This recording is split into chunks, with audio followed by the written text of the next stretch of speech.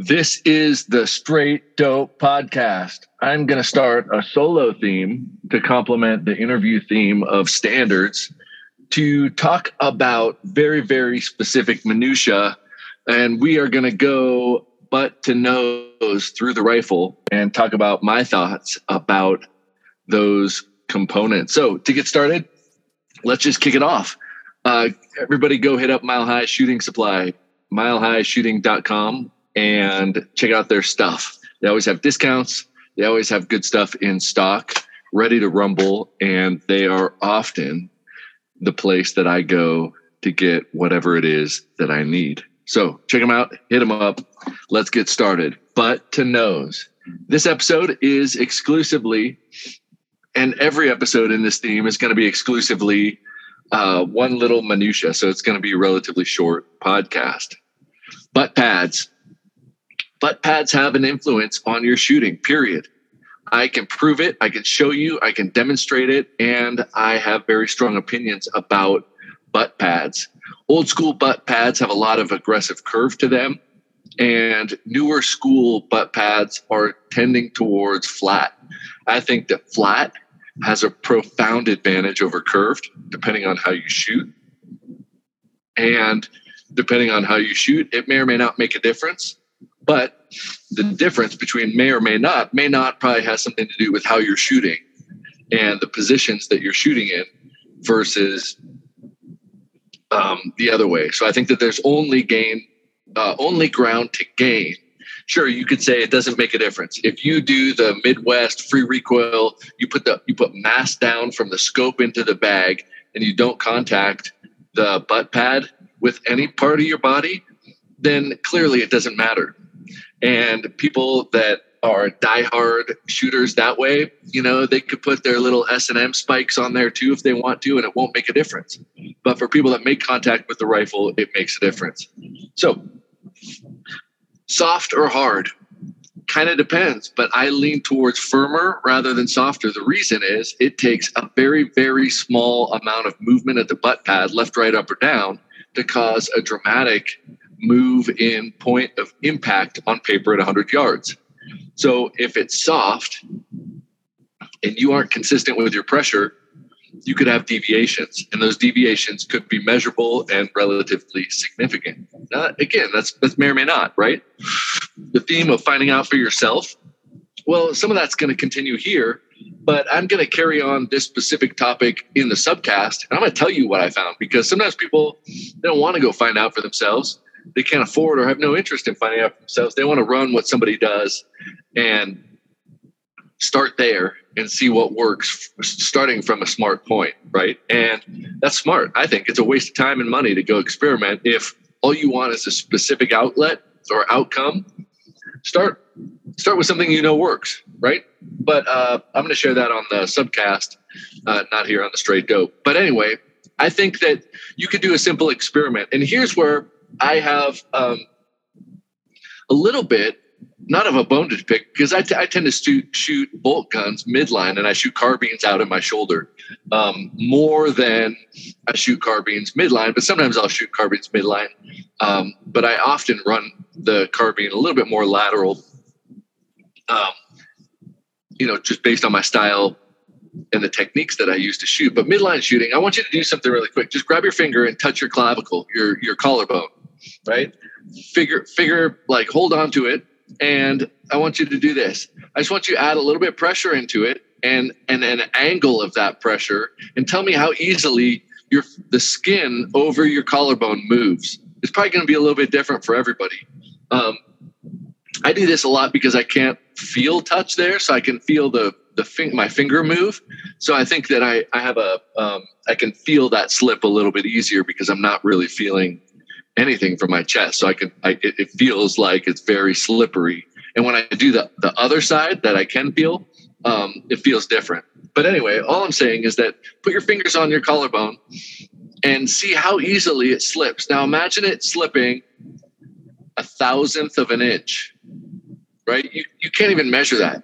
Imagine it slipping 2/1000ths of an inch up or down or left or right because of the pressure that you're applying. So if you're actually using your collarbone as a point of pressure, my guess is that you're also not capitalizing on a level of precision that you could otherwise, but most of us aren't shooting at a level of precision that we're going to be able to see that in the noise, right? If most people are positionally shooting 4 inches, you may not see the deviation that accumulates from inconsistent pressure there. So I would just say be mindful of, if you're shooting midline and you're using your clavicle as a reference, make sure that that's not the only point of contact with your butt pad, because imagine the angle of that butt pad and imagine what would happen if under recoil there was a little bit of movement. And slow motion video shows that before the bullet comes out, that butt pad comes back, I don't know how far, 1/4 of an inch.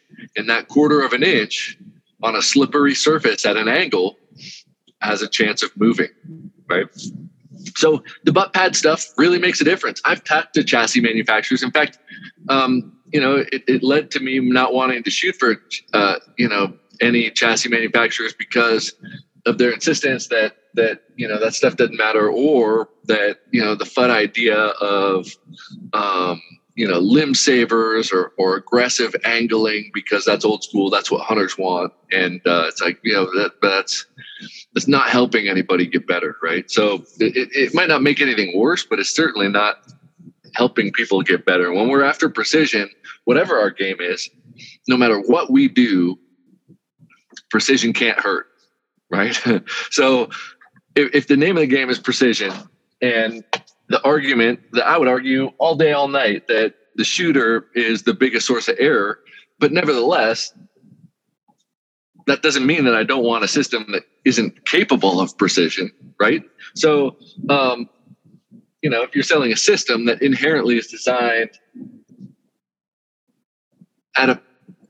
in a design manner that doesn't optimize maximum precision across all sorts of styles and techniques, then I think that you're doing a disservice. And so I look at the buttstocks. I think, it doesn't, just because they're flat doesn't mean that they thought about that or did experiments, but because they're flat, more shooters can optimize them quicker and easier across different types of skill sets in a way that I think produces measurable results. For me, I could say that I have done a lot of experiments and tests just because I think it's fun, and I like trying to decide between styles. And I say that I want to have technique that goes across positions and rifles, but the one thing that I can't do is take my precision carbine shooting skill and put it into my bolt gun in the same manner, because, like I said before, I can shoot my precision carbine better than I can shoot a bolt gun, and I put my precision carbine in my shoulder. I do not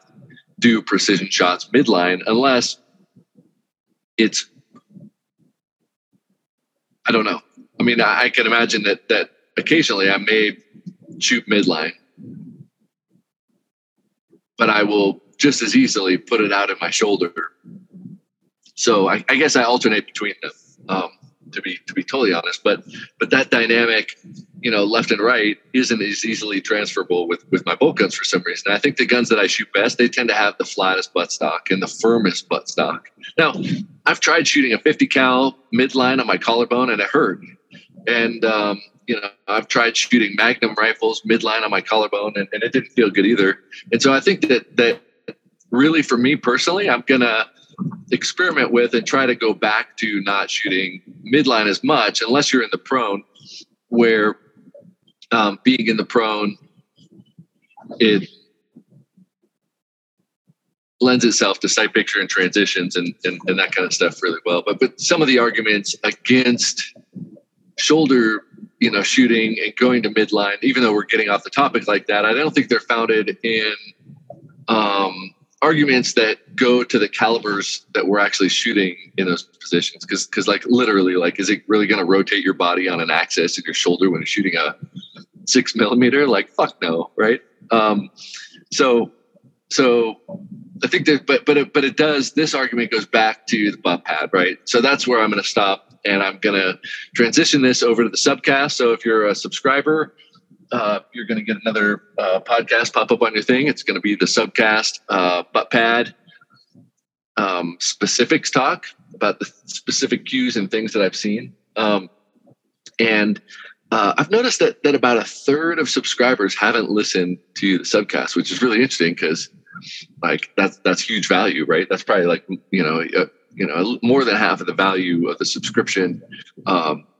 So that's curious, but yeah, I'm going to start doing my specifics results and playing both sides of the conversation in order for you guys to have kind of that, that one side doesn't always win, but there's benefits to both sides of most conversations. And so the same recording is going to continue, but some of you are being phased out now. This is where I jump in to say that if you go to rivalcraft.com and get a subscription, you get added metrics to your profile on the website, which can help you get better, more accurate information about your shooting that you could use to propel your training and understanding of your shooting forward. You get emails, subcoms emails with training targets, ideas, and product discounts as they come about. And you get access to another podcast just like this called The Subcast, where I continue to ask experts and talk about details just like the Riflecraft Straight Dope podcast, but there's more of it. So you get double the content. I try to be much more specific. So you're just going to have to subscribe if you want more, and don't if you don't. I know there's a lot of podcasts out there and they all cover the same topics. I've got my own style. If you like my style and you want more of it, that's a really good way to do it. You don't have to, but it sure helps promote and ensure that this podcast continues to operate the way it does. So it's kind of a win-win for everybody. More content, more interviews, more specifics, more ideas for your training, and you're supporting it all as a subscriber with the benefits that come from it. So go check it out at riflecraft.com, get a subscription, and join the growing tribe of people who are trying to empower themselves by learning and experimenting and driving their skill and knowledge to the next level. Thank you.